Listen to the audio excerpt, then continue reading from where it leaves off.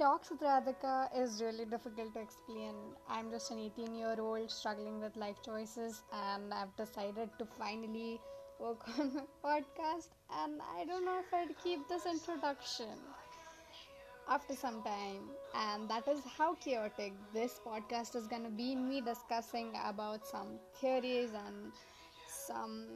I don't know what I'm gonna talk about, but this is really gonna be interesting. Me talking about my day and what life choices I'm taking, and psychology and medicine, and a lot of stuff that could get you through your life. Maybe I'd be happy if it just gets me through my life. So it's gonna be fun.